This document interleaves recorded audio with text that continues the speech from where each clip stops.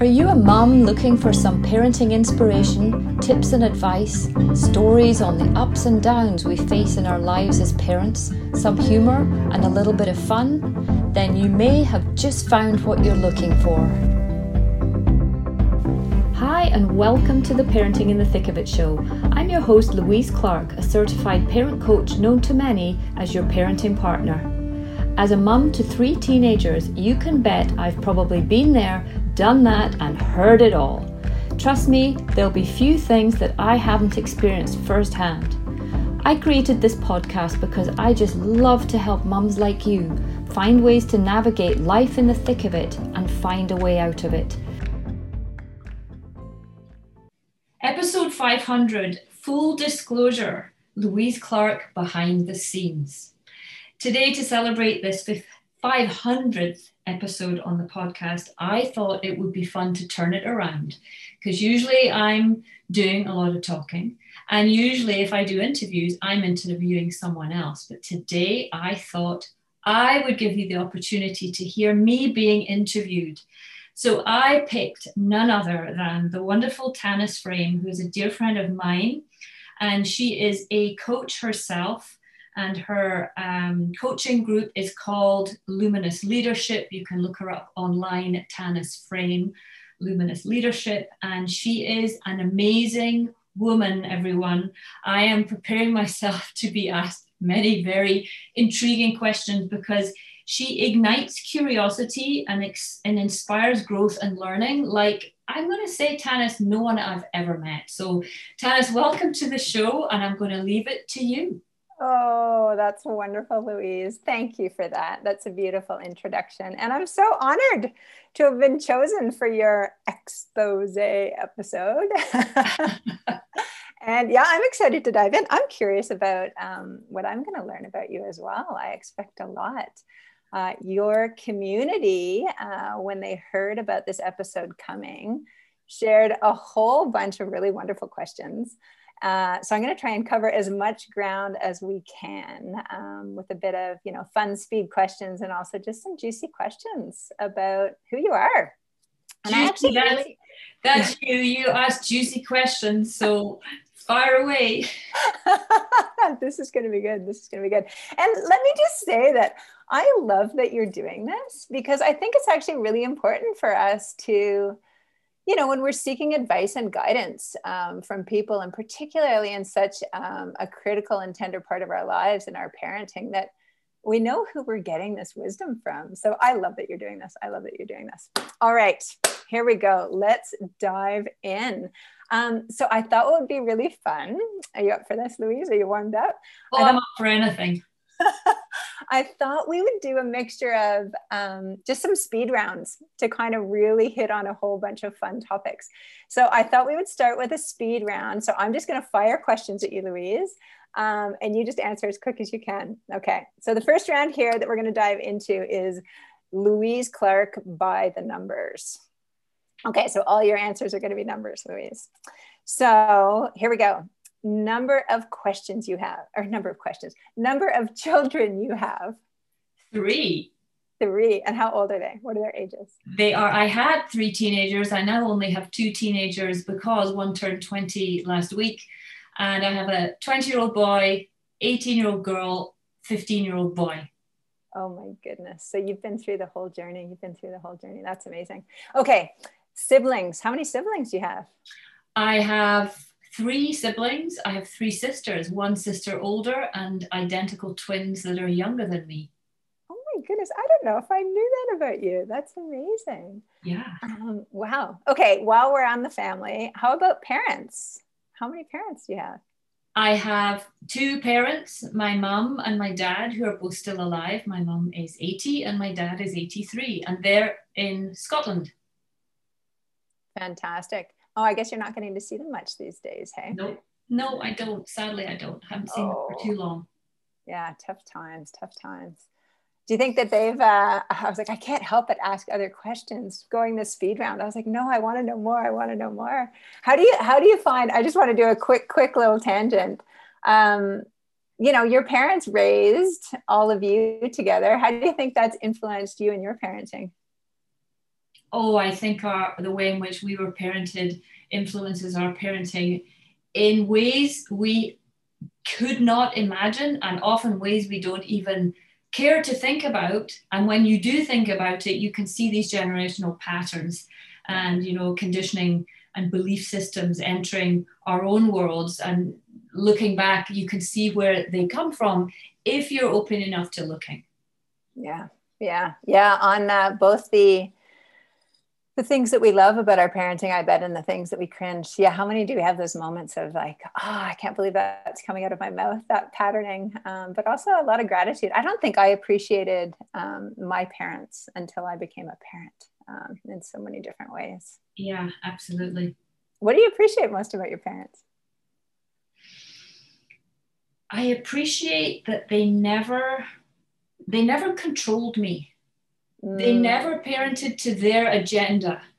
As in, if we had to pick, I'm just thinking, picking subjects at school, picking things we wanted to do, we picked and we did it. It wasn't like, you should do this, you should do that. So they were very open that way and not controlling and didn't come with their agenda, albeit there was an agenda in a different way, as in kids were definitely, seen and not heard. So it was their way or the highway for certain things, but for the things where I'm sorry about that noise. I asked my kids upstairs to be particularly quiet while I was recording. And it sounds like there's an elephant up there, but anyway, but they never over controlled us when it came to choices about things that would have put us on our path, if that makes sense. Yeah. Beautiful. Oh, what a gift. What a gift. Okay. I've gotten off to Louise Clark by the numbers. So much for the speed round. Okay. Let's get back to the numbers. You are married. Yes, Louise? Yes. How many years? 27. Wow. We got some big numbers coming out today. 500th episode, 27 years married. Yeah. And ask me how long I've known my husband. How long? How many years? Here I'm having to think. 45. No, sorry. Yes. 45. No. So how old were you when you met? 8. I should have known him for 48 because I'm 56 now. And so I've known, 48 years. We lived next door. No way. That is fantastic. We were in the same grade at school. Our birthdays are 4 days apart. We're both 65 babies. And we were in the same class at school and we were next door neighbors. And when did it turn from neighbors to romance? Not till we were 26. Oh my goodness. I love it. I was like, there are so many dives, like deep dives down rabbit holes we could go right now. Oh yeah. Oh my goodness. Okay. Back to numbers. I love this. How many, it doesn't take, any listener would recognize that you were not born and bred in Canada. So tell us, how many countries have you lived in? I've lived in the UK, Zimbabwe, South Africa, and Canada. And the UK, I lived in London for 7 years, lived in Scotland for 15. I left when I was 15, returned when I was 26 for a couple of years before coming to Canada. So I guess it's four countries. Wow. And what brought you across the pond? 5 countries, actually. My husband got offered a job here, just out the blue, random phone call from a friend that he'd lost touch with who had landed in Vancouver, and he said, there's a job in the department for you if you want it. And we were like, Vancouver, that's close to Whistler. Oh yeah, you bet we're going.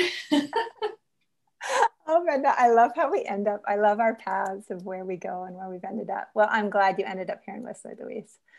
Okay, more speaking of skiing then, is that what drew you to Whistler? Is it skiing then? Oh yeah, skiing, the mountains, the outdoor life, the fresh air, the scenery, the people, everything. The west coast of Canada is just the most beautiful place. Yeah, and Scotland's beautiful too, but this is something else. Yeah. It's pretty magical. Yeah, I've been here for 5.5 years now and still on the daily get the jaw dropping at what we get to live in here, for sure. I started crying the other day, Tanis. I drove around Green Lake. I was going skiing. I was going to meet friends and the sun was shining and the mountain was there. And I looked across the lake, which is frozen. And I looked up at the mountain and a tear rolled down my face because I just thought I was so overawed by the magnificence of of this world, this where we live. Yeah. Beautiful. Right on. Yeah, it is a special place. And I love that you kind of pause, right? To be in wonder of it, to be in wonder of it. Okay, so back to the numbers. Ski days. Let's go with ski days. How many ski days? How many times do you ski in an average winter? I'm at 38 days now, and we've still got another good month. So I would say I ski between, I want to say an average of 40 days, 40 to 50 days a year. Nice work. Right on. Okay, how many cups of coffee a day? None. Oh. Okay, what's your hot drink of choice then? Tea. Tea. Shocking. Tea drinker. Yep. I love my tea. What's your favorite tea? Buckingham Palace. It's a black tea that I can get to blend at Granville Island in Vancouver at the Granville Island Tea Company. It's called Buckingham Palace, and it's a blend that I just love. It's a black tea with just a hint of something else. It's stunning. Yes. Oh, I'm gonna have to get me some. If the Queen drinks it, I'm good to drink it too. I love it. Well, what did they say about conversation over cups of tea? Right, you change the world in conversations over cups of tea. And I love that. You know, I think a lot about especially like women who serve, right, and care for lots of others, thinking about what our nourishing habits are. And it sounds like enjoying a really good cup of tea sounds like it might be one of yours. It is. Oh yeah, I don't drink much of it because the caffeine kills me, but if I provide I've eaten enough and it's in the morning, not first thing but mid-morning. In fact, my tea was this earlier, but just before this recording. Oh, I enjoy every sip of it. And that's it for the day, just one. Oh, interesting. And I just love, I mean, I'm sure everyone can feel it through your voice and energy, but in my experience of you, you are a very high energy woman, and zero caffeine or very little caffeine. That's impressive. So it comes from something else. What do you think gives you your energy? Nature. Nature and people, and I'm very, very content, and it energizes me. I enjoy conversations. I enjoy being alone. I enjoy being out in nature. Nature's it. I love it. Sounds like it. How many hours of sleep do you get a night? 8. 8 hours every night. Nice work. Well, that's going to be another key piece, right, of that vitality. Way to go. Minimum 10 till 6 every night. 10 till 6. I also love hearing when people get their sleep. That's awesome. We're getting to know all about a day in the life of Louise Clarke. This is awesome. So tell us now, let's shift career a little bit, because I know you've had some different careers and worked in different industries. How many industries have you worked in? If you include waitressing at university as one, entertainment. Was that your first job? Yeah. Actually, no. Working in my aunt's fruit and vegetable store was my first job. Ah. I'd forgotten about that one. Waitressing, a physiotherapist, sports and spine physio for years, like 15 years. I had 2 private practices in Edinburgh. And working as a clinical Pilates rehab trainer. When I came to Canada, I wasn't qualified to work here because you have to requalify. And having had 3 kids under the age of 4, I was not going back to university for a year to study what I had studied and what I'd specialized in. So I was also, when I worked as a physio, clinical Pilates was a big kind of sideshow of mine. So when I came here, I worked as a clinical Pilates kind of rehab person. So the physios would send me their patients. Oh, neat. And then parent coach. Parent coach. How many years have you been a parent coach? 8. Oh, wow. This is awesome. This is so fun. Okay. Books you read in a year, a number of books you read in a year. Probably between 20 and 30. And what kind of reading do you do? A bit of everything. I love, parenting books I devour. I like the kind of self-help psychology books. And I love a good novel. Love a good novel. What's your favorite book of all time, if you can pick one? Oh, there's so many, but right now it is a recent read, but it did bump a few to 2nd, 3rd, 4th spot, Where the Crawdads Sing by Delia Owens. I just read that one too. So good, hey? Yeah. I absolutely loved it. I'm a biologist, so it had this whole other level for me too around that. Yeah, powerful storytelling, hey? Mm-hmm. No, yeah. Well, it's interesting as a parent coach, you get to, really become a part of people's stories and hear, so many different experiences, right? Yeah, I do. Very, very privileged. Yeah, it is an honor. It is an honor. Okay, so speaking of parenting, your parenting, this is a weird numbers question, but here we go. Number of times your heart has dropped through the floor while parenting. Oh, well, most of the times my heart's dropped like that, or my stomach has risen into my mouth, have been created by my dear, beautiful 18-year-old daughter. I would say the majority of them have been brought about by her through no ill intent by her. She follows her passion, and she is a freestyle skier. And so she does those massive 80-foot jumps in the parks. She does the rails. It was a new Olympic sport probably 8 years ago. Has it been in the Olympics twice now? It's that one where they throw themselves off those massive jumps, do flips and spins and things in the air and grab their skis.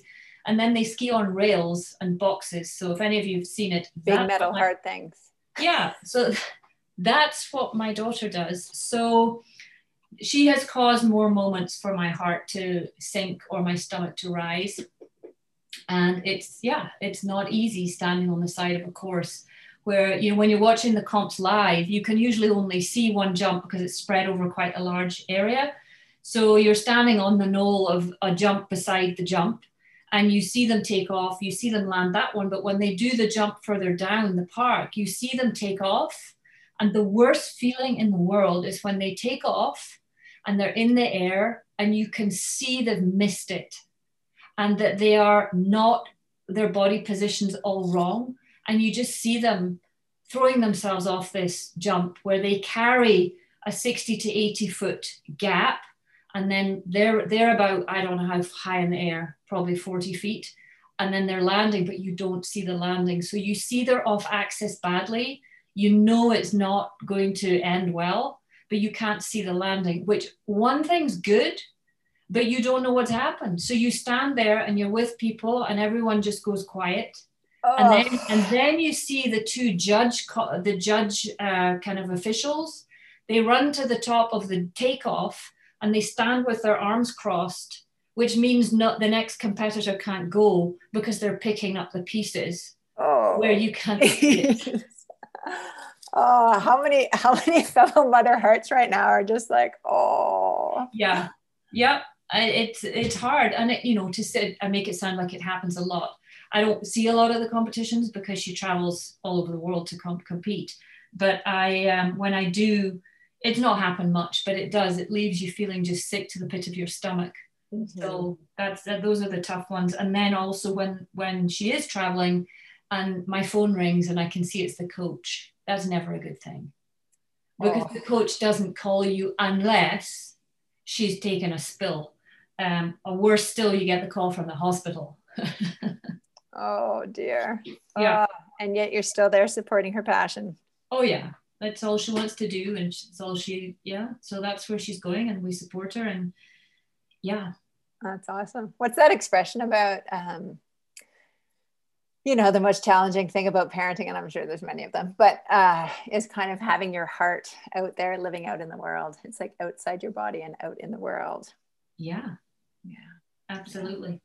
Fun. Okay, last numbers question. Number of podcast episodes created to share with your community.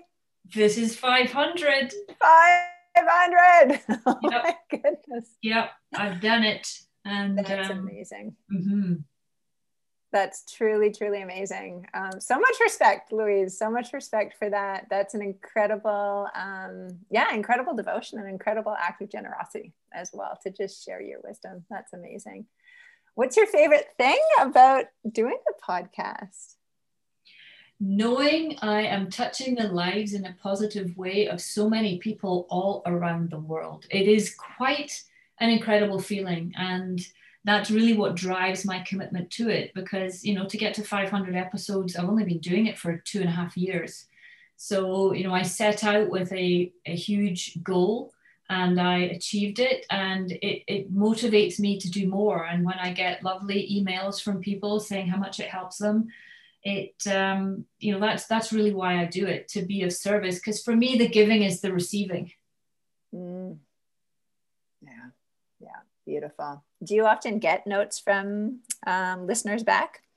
Yes, I do. Yeah. I do. Yeah. You know, not every day, but I do get positive comments every now and again, which makes my day. And then nice reviews on iTunes are always nice to see. So yeah, but I mean, that's not why I do it, but it's always nice to get a bit of validation there. Yeah, no, for sure, to be reaching. You know what, while we're on that note, there was a really good question that came in around, you know, just saying that you get this feedback, right? That's really positive and affirms you and really supports you in what you're doing and why you're doing it.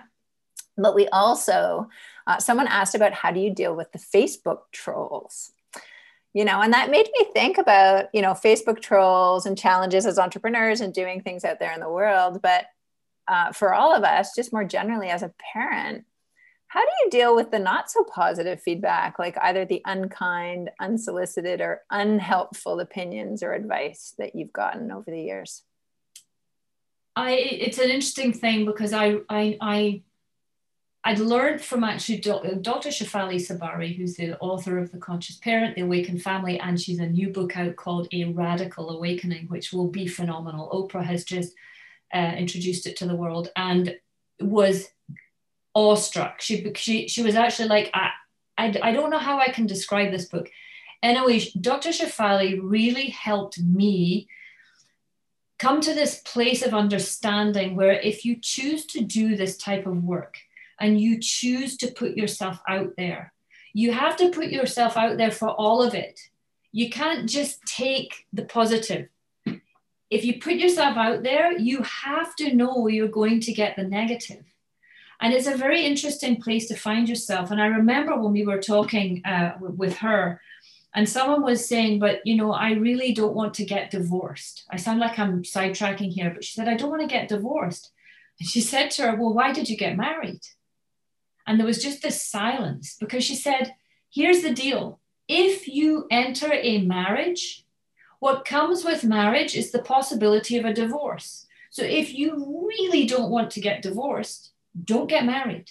And I laughed, because that in itself helped me so much. Because if I really don't want the trolls, then don't go on Facebook. If I don't want to get negative feedback, don't write an ebook and put it out in the world, because you're going to get some people who like you and some people who don't. So you have to accept it all. So how do I deal with it? I truly do accept it all. Do I love it all? No, but I accept it all. And I also have learned over the years to just not take things personally. My kids' behavior, other people's behavior, because we know it's a reflection of them. There's nothing I can do to control what they think of me. And some people will think negatively and some people will think positively, and that's okay. So how do I deal with the trolls? I kill them with kindness. Because we all know those people that are negatively opinionated about someone else, we know, you know, Tanis, it's coming from their lack. It's coming from something in them that they are not comfortable with. And their way of dealing with it is to defend themselves and you know, blame the other, criticize the other, judge the other. So I actually have compassion for the people who are very rude. Yeah, which is a challenging, I mean, that's a beautiful capacity to have cultivated. And I think it's such, you know, this is a big topic. Like, it's a question that started around Facebook trolls, but really, you know, how do we ourselves, and, you know, me as a leadership coach, this is huge, just us all as humans navigating this orientation about how much attention do we give others' opinions of us. And yeah, we want to connect. How do we build that compassion that actually isn't this separating? Like, I love that you said that, is actually to find those places of compassion and understanding for one another. Because yeah, it can be this, you know, one option is just to armor up, right? And really separate, or to not do the things that there could be risk in one way or another. But the other is to go forward and find that way of that sense of self, that you can have those come and to not take it personally. Yeah. That's some pretty good wisdom to drop across the board. And definitely, I would imagine, kind of a core probably as well of challenges in parenting. Like, how do we cultivate that not only in ourselves, around our parenting? Because I think, you know, that's a space that I started my leadership coaching with Women's of Circles, women, new mothers. And so saw a lot of that incredible insecurity when we're doing something new, but something we care about deeply, how vulnerable that is, and how many people have opinions about it. So I'm sure you come across this all the time. Yeah, and that is the foundation for being able to show up in the face of whatever your kids say or do, because you don't know what they're going to say or do. But if we can enter the moment with curiosity rather than taking it personally, and be compassionate to the other, and be kind, even if you don't like what you're getting back, that is a much better place to enter the playing field than to enter it with more lack, more judgment, more criticism. Now, I sound like I do this all the time, Tanis. I can't do it all the time. I'm a human being. I'm a normal mom, just like you, just like everyone listening. And my kids are normal kids. So there's times where I don't get it right. But that's my goal, you know, is to try and be compassionate, not take it personally, because it puts me in a better position to meet their needs. Beautiful. Yeah. Yeah. Yeah. And here's to just continuing to show up as parents. Hey. Mm-hmm. Yeah. Beautiful. So speaking of curiosity, I love that you talk about curiosity, and you mentioned that at the beginning. I'm a deeply curious person. And one of my very favorite questions to ask people to really get to know them and what they're all about is this one. So I'm going to throw it your way. This is not as light as some of the other ones, but I'm really curious about, Louise, what breaks your heart? When I ask you what breaks your heart, what comes up for you? Ooh. Okay, let me think about that. Vandalism breaks my heart. Bullying breaks my heart. When kids are left out, and when kids are mean to each other, it breaks my heart. When animals or birds are in pain or injured, I find it very difficult. I just, you know, that, don't need to say any more. Kids with life-threatening injuries or illnesses breaks my heart. And here's a more lighthearted one, but it comes back to nature. When I see people walking across flower beds and stepping on flowers. You know, I saw the most beautiful, this is one thing that social media can sometimes be good for. I saw this little meme about lots of people love flowers. Some people cut them, some people plant them. And I thought that was really interesting for us to think about, right? And so I just love that came to mind for me with you, just like breaking your heart to see these flowers, these incredible blooms. Just you know when you see people walking on a path, and then that you can see where you want to get to, and kids do it. My kids have done it, and I'm like, excuse me, come off that flower bed now. But they'll take the shortcut and they'll wander through the daffodils, and I mean, it really upsets me. So anyone listening, don't walk on a flower, okay? Don't walk on a flower. And I love your incredible care that obviously showed up in a bunch of those answers around children, right? And their experiences and being able to really flourish in life. Flourishing. Yeah, beautiful. Well, let's continue down that road a little bit. There were a whole bunch of questions that came in around kind of, you know, why you do what you do and what some of your influences have been. And you spoke a little bit about your own upbringing and around Dr. Shefali as well. I'm always curious, when people when we move into work that matters to us, I find sometimes it comes from one of two places and sometimes both. So I'm curious for you. Sometimes it's around, we've just been brought to our knees in one way or another, whether it's kind of in moments or in bigger ways in our life, and just really want to do everything we can to support others so they don't have to experience that. Or it can come from something that you had that has made all the difference for you, and you want to provide that for others. When I share those two kind of roots, what comes up for you around kind of becoming a parent coach, and what brought you there? The second one. I mean, to say I've been brought to my knees as a parent, I've been brought to my knees, but trust me, I've been brought down a few times. We all have. I'd be lying to say I hadn't. But that was not what actually really drove me to do what I do. It was being part of a community, which, if you listen to the show, you'll know this about me, but I had the opportunity to join a parenting group, well, my husband and I did, when our eldest was 4. So we're now in 16 years where we've had 8 couples meet 10 times a year for 2 hours a meeting. And we're in year 16 with the same parent coach. So that coach had a massive influence on me and on my husband and on how we parent, and the commitment to our parenting and the whole being held accountable to it. So that's really what brought me to this, down this path. Oh, I love it. I love it. Yeah. And you know that I believe wholeheartedly in the power of community. And I think it's really interesting that the things that we are willing to, I just love that 16 years, right? Of that community, that circle of parents together, and that coach, that depth of learning, and kind of that community of practice together, I think is amazing. And I know that is powerful in terms of the impact in what happens there. What I'm also kind of in awe around is just that devotion over time to something that, and I'm curious about your original decision when your eldest was 4. Did you say 4 or 6 when you started? 4. 4. When your eldest was 4 and you decided to go ahead with that, there's this whole thing that parenting is somehow just supposed to be natural and we should just know how to do it. And if you don't, that's not something that you go and study and learn and get support on.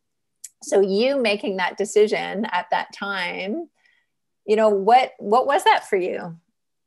Had you seen others do that? And so it made sense to you, or what? No, I hadn't seen anyone do it.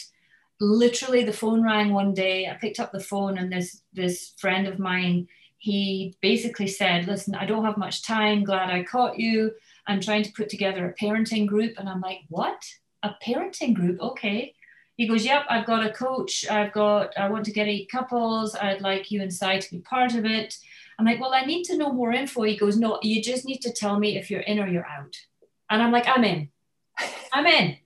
Go for it. And my husband came home. I said, by the way, I've just signed us up for some parent coaching. And he goes, what? I said, well, I don't know, but Dave's in it. He's organizing it. And, there's this couple and that couple, and we can go for a whole year. And he goes, a year? And I said, yeah, a year. Little did we know it was going to be 16.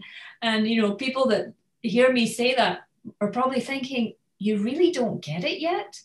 And, I think it brings up an interesting point. I'm like, I don't think we get it all ever. I think it's a process. It's a journey. I don't know what my kids are going to do tomorrow. So tomorrow's a new day and it will be a new experience. And I might not have dealt with it before. So I believe that if we have community to support us and we're in a group with like-minded individuals who want to raise their bar, place to share, place to feel like you're not alone, it's been an amazing thing to be part of. So it really was a very random phone call that kind of came from left field that I just said, whatever, probably a bit like when we said, let's just move to Canada.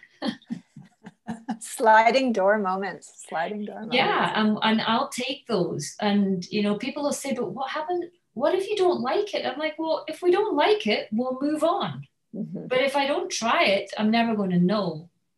Yeah. That willingness to try. And I think that's important. There's also something that, like, I'm curious, obviously you run into this lots with people exploring and coming to you for parenting coaching and support, and to join in that community, which I just think is so brilliant. That sense of that, you know, you just not being alone in it, because that's such a big piece of parenting. You know, it is always new every day and what we're going to experience, and that we as individuals, as parents, are different, and our children are all unique and different.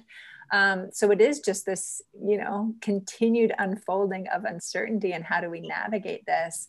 It's such a gift to not be alone in it, because, you know, my guess, and not just my guess, but I know it with all the people I speak with, it can be so incredibly lonely navigating our parenting journey. Mm-hmm. Yeah. And especially too, I think also such challenges in couples, right? They come from different influences, ways they've been parented, different philosophies. And I don't know, when you start dating, you don't necessarily have the conversation about what your parenting approach or style is going to be. And I can tell you, even if my husband and I did 25 years ago, what I said I would have done in parenting is very different than what I ended up wanting to do. Yeah, absolutely. Fun and games. So, hey, another question that came in, which I think is really interesting, this idea of, you know, like all different ages, and they're constantly growing and changing, and what you come across. And someone asked whether you had older children, and what it's like parenting as an adult, or parenting adults. And I just wanted to, you know, expand that more generally around this idea of, you know, parenting children at different ages. What's actually different at the different ages, and what, if anything, is actually universal in parenting across the board? Well, the age and stage is different, but it all comes down to how we show up in the face of that age and stage. So it really is all about us. So is there anything different? Darn it all. It always comes back to us. So is there anything different? Yes, the age and stage behavior is different, you know, between toddler to primary school to elementary to high school to university. But so the behaviors are different. What they do is different.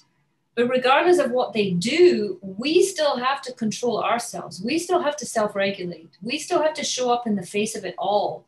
So it's different, but it really is no different. We still have to do the same things in order to get it right. And when we do those things, it doesn't matter whether they're arguing over a sippy cup that they've got out of bed for the 25th time that night, whether they have spray painted a fence, whether they come home stoned, whether they fail a university course. It's how we show up in the face of that.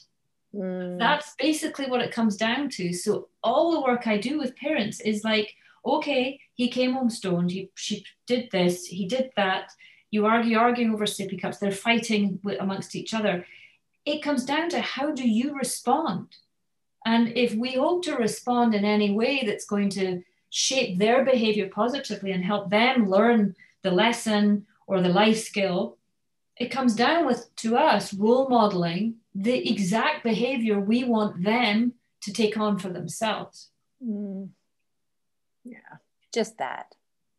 That's all. Piece of cake. That's all. Piece of cake. So speaking of piece of cake, so for you personally, as a parent, as a mother, you know, some were curious about, you know, what's been the hardest for you, like whether moments or stages, or, you know, if there's a theme, you know, because it's our stuff, you're saying it's our stuff. So what do you struggle most when you are in the face of? Well, any hard moment for me, and I think any hard moment period, is, you know, we're looking at their behavior as the hard moment, but it's actually what that behavior instills in us, which is fear.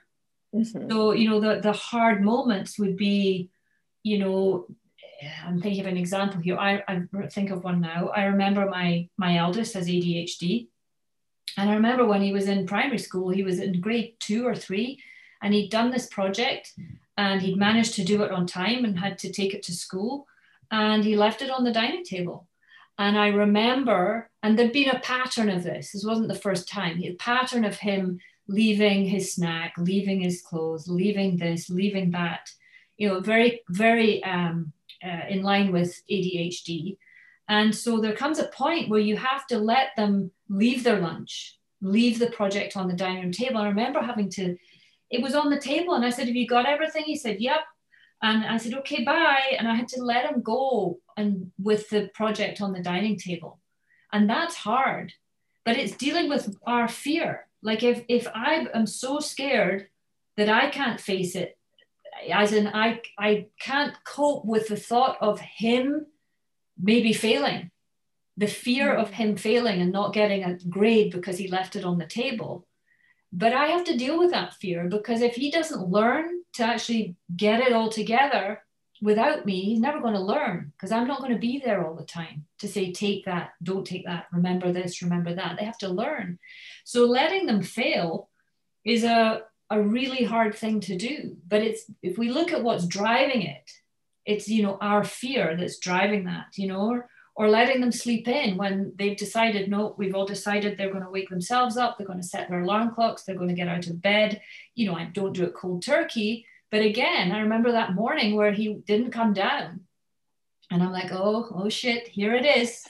And, at 9:30, he came downstairs and started making a cereal. And he's chatting like, la-di-da-di-da. And then he looked and he went, oh, I said, what is it? And he goes, it's 9:30. And I said, yeah. And he goes, Mom, I've missed the bell. I said, yeah, too right, you've missed the bell.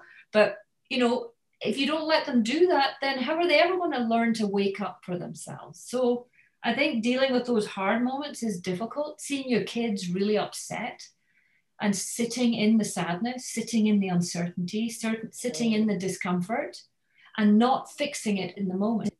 Because if we just try and fix it in the moment, we don't let them feel the feeling. And if we don't let them feel the feeling, they don't learn to feel their feelings, to cope with emotions, to all of that. So yeah, I think those are the hardest things.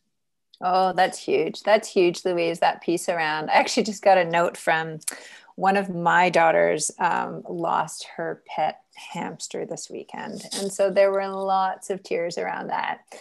And yeah, what a gift it is that we actually allow our kids to feel all of their feelings. And when it's uncomfortable for us, we want to fix it. Yeah. Right. Say, and instead, building the capacity in ourselves so that they can also build the capacity to feel all the feels, and they won't need to numb those out. Mm-hmm. Beautiful. Yeah. Yeah. So speaking of fear of failure, someone in your community was very curious to hear about some of your parenting fails. You said you haven't gotten it all right. They want you to spill the beans. What are a few that you remember that were really difficult fails for you? Oh, my fails, if we want to call it that. I'm putting it in air quotes. yeah, air quotes. There's been loads of fails, you guys, loads. But I would say my top two, I'll just put it at two, but that's not saying there's only two, please. There's loads. I'd say number one would be losing my youngest son at the fair. Oops. Yeah. He got separated from me, and was it my fault? No. But was it my fault? Yeah. So he got separated from me at the fair, and that wasn't great. I found him 10 minutes later with the cops, eating a lollipop, quite happy because he got a candy. But it definitely, sure, he was upset. So losing him at the fair was not good.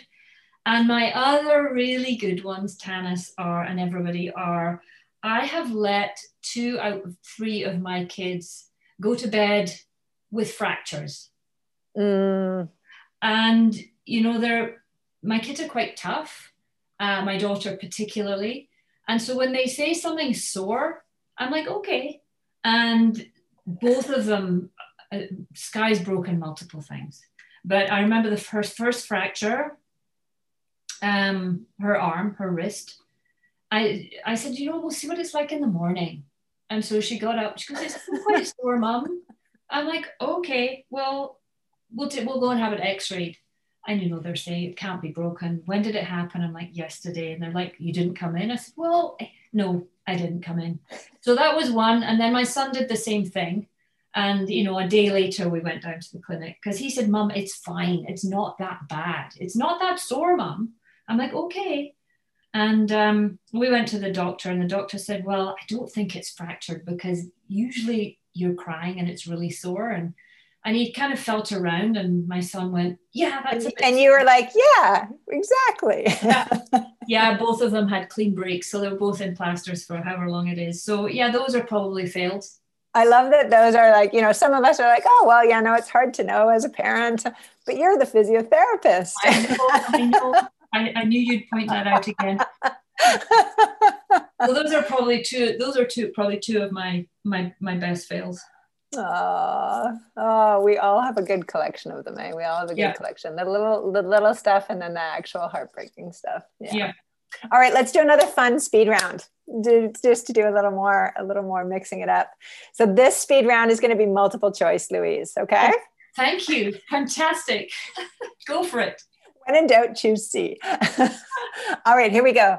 Chocolate, milk chocolate or dark chocolate?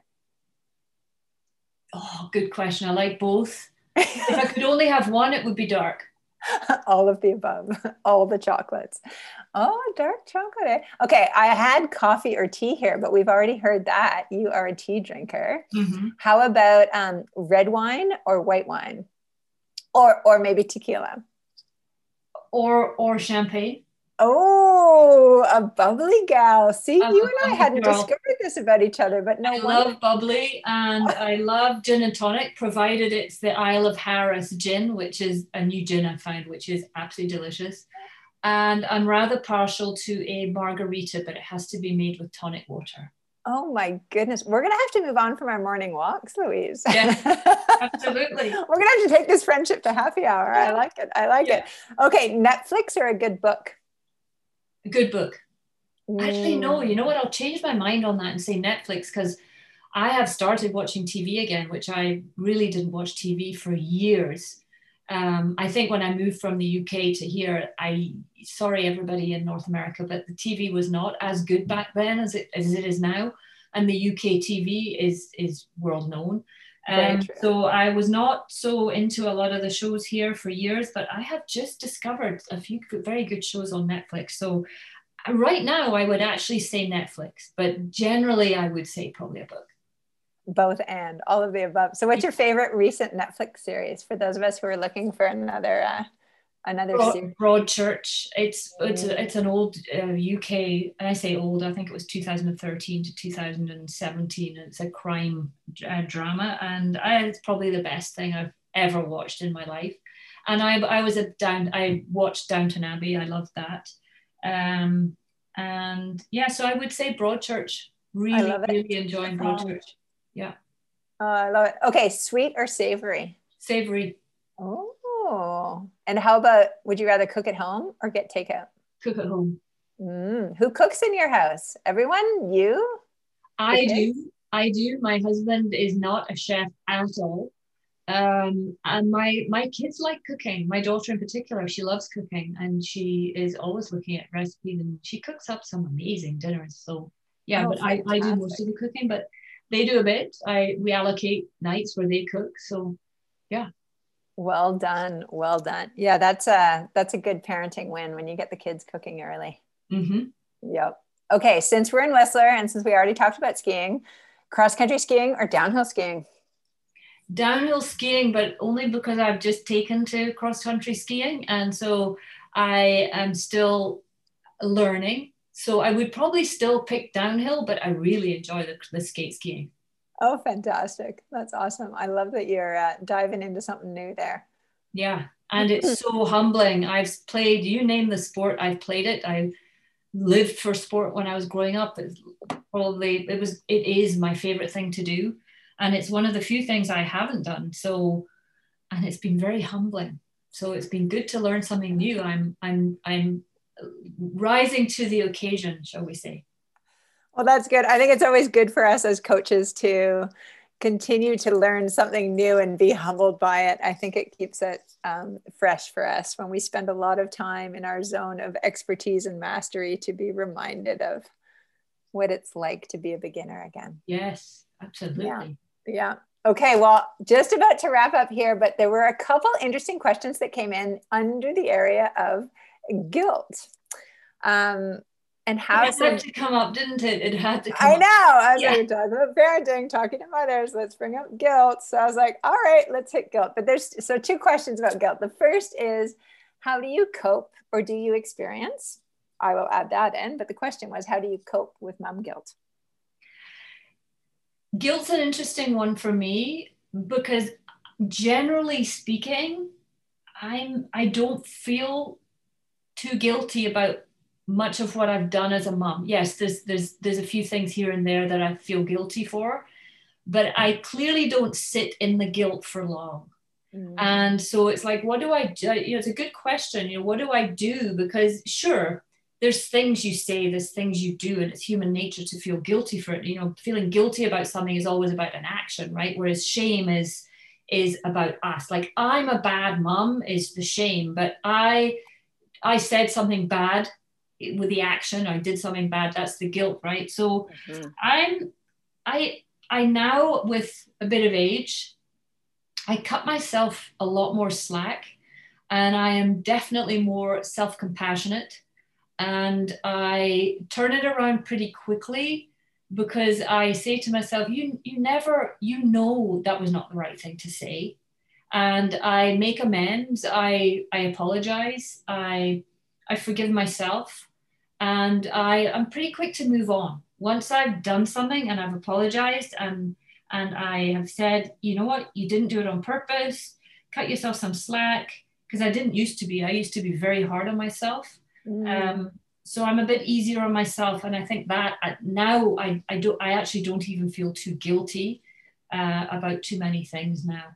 Yeah, just moving through. I love that compassion's come up a couple of times in this conversation. Sort of that compassion for others and compassion for self. And I think, in my experience, that's how it builds. When we have it for ourselves and others, then we can have more for ourselves and more for others. Yeah. So that's awesome. Yeah. Okay, so here's your number 2 guilt question. Yeah. Somebody would like to know, Louise, what is your guiltiest pleasure? It's interesting because I saw that question, and I actually know who it's from. A really good question. And so it came in about 5 days ago, and I've been thinking about it. I even said to my husband, what would my guiltiest pleasure be? And I think the thing that's hard for me here is I don't actually feel guilty about too many things, probably because, well, there's obviously not too many things I would feel guilty for. I'm not someone who goes and eats a tub of ice cream. So I don't feel guilty about when I have ice cream. I only want a little bit, so I don't feel guilty about it. So I really had to think long and hard about this. And actually, believe it or not, Tanis, it came to me, and it's a funny one, it'll make people laugh. It came to me as I was driving home from our walk earlier this morning. And I was like, guilty pleasure. I know she's going to ask me that. And I went, I know what it is. And here I'm really revealing all here. My guilty pleasure is, and I really don't do it very often. And when I do it, I'm very, very calculated, because it's a naughty one. It's bad. I'm very, very calculated with it. So I do it in the safest way possible. But I will back it up by saying, I'm dying of curiosity here. I love cars. I love cars, and I love driving, and I love driving sticks. I hate these automatic cars. I've never driven one in my life until I came to Canada, so I really don't like them. So we always have a stick. My guilty pleasure, driving fast. I like driving fast, and it was one thing, and it's actually one thing I would have really liked to have done. I'd have liked to have been a rally car driver or a race car driver, and I only had one. My dad, he's a big car fanatic, and so always when I was tiny, if and I mean like age 4 and 5, if my parents asked me to identify any car on the road, I basically could give them the model and the make kind of thing. So I've always loved cars. And when I lived in London, I got the opportunity to go to one of those go-kart meeting things. And it was to be part of a girls' team. So imagine there was there were 20 teams, and there was one female team, which I was on. And we arrived at this go-karting place, which is like a professional go-karting center. And so we're told what to do. We all get in our cars and we're driving. And 3 hours later, the thing finished and all the awards came out. And there were professional rally car drivers there. There was a couple of guys dressed in all the gear. And we were in our work clothes, just come from work. You know, I'm in like my physio uniform and jump in the car and drive. Anyway, they say on this team won and giving out all the prizes. And they said, and the fastest lap of the night goes to Louise White. That was my maiden name. And everyone looks at me and I'm like, woo! Yeah, Louise. I got the fastest lap. And so one of the guys, one of the professional guys came over and he kind of said, congratulations. He was kind of a bit put out, I think. And he said, congratulations. And I said, oh, you know, never done it before, but yeah, it was fun. And he goes, yeah, you probably, you know, were at an advantage because you're lightweight. And I said, no. It was all about the lines I took through the bends. And I looked at him, I said, I'm really sorry I beat you. So I would say my guilty pleasure would be driving fast. And if I can, I will drive a little bit fast, but I wouldn't have the kids in the car. And I'd make sure this, you know, it was on a section of road that wasn't through school zones or in the city. But that would be my guilty pleasure. I love cars and I quite like driving fast if I can. I love that you've uncovered it and shared that with us. That's just fantastic. And I'm going to keep an eye out for you on the road. Yeah. Maybe that's the other reason that you end up moving to Vancouver Whistler, is getting to drive the Sea to Sky Highway, which is one of the most famous highways in the world. And it's definitely a highway for those who love to drive. Yeah, so it is. You have found your place in the world, indeed. Yes. Yeah. So as we are wrapping up this little fun expose episode here on your 500th podcast, Louise, are there any final words that you'd like to share with us? I don't think I have any other than to thank you, Tanis, because I have really enjoyed this conversation. I didn't know what was coming, and it has been, other than the guilty pleasure, I knew that and I saw some of the questions. But I really enjoyed the conversation, and I hope that those of you listening, the thousands of you that tune in every episode, then I hope you've enjoyed this conversation. And Tanis, thank you for, I knew you would, I just knew you would offer me the opportunity to go a bit deeper and give the listeners something that hopefully you've enjoyed listening to. So thank you. And thank you to everyone who's listened, who's supported me, and who's allowed me to give. Oh, that's wonderful. That's beautiful. Well, let me speak on behalf of all of us, Louise, in offering congratulations and celebrating you. It's actually a really big deal. And it's just a gift to be able to, you know, just tap in a little bit to the whole story of you as a woman who is doing this incredible work in the world, and everything that's led you here to doing this important and very generous work. You know, I don't know, they say, who's they?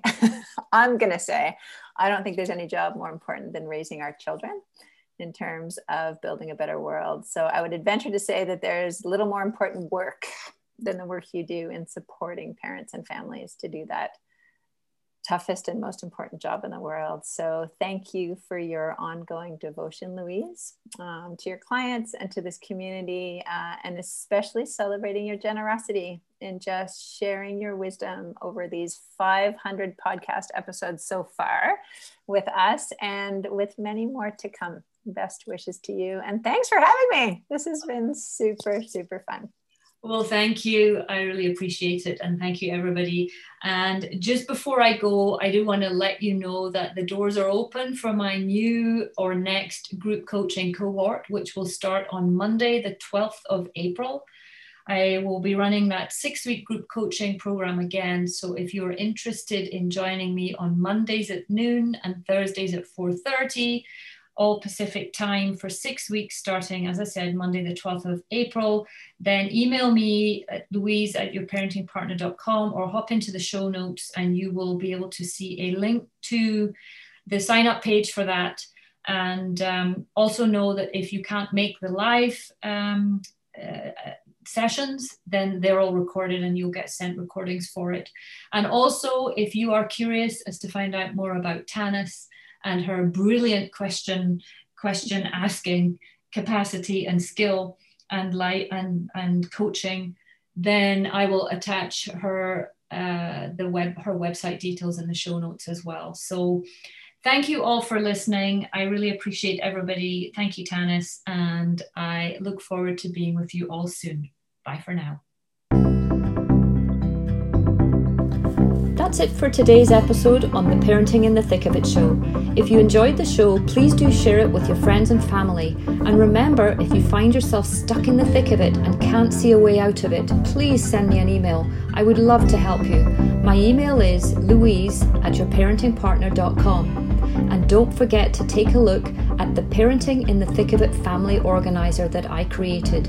It's an evergreen family calendar guaranteeing 12 months of use from whenever you start. It also includes beautifully illustrated, informative and interactive monthly parenting theme pages to guide you through the year. It's the perfect organizer for busy families to keep track of all their activities, plus help parents be the best parent they can be. It's more than just a calendar. You can find the link for this and the other social media platforms that I am on below the description in this episode. Thank you so much for listening today, and I look forward to being with you all soon. Bye for now.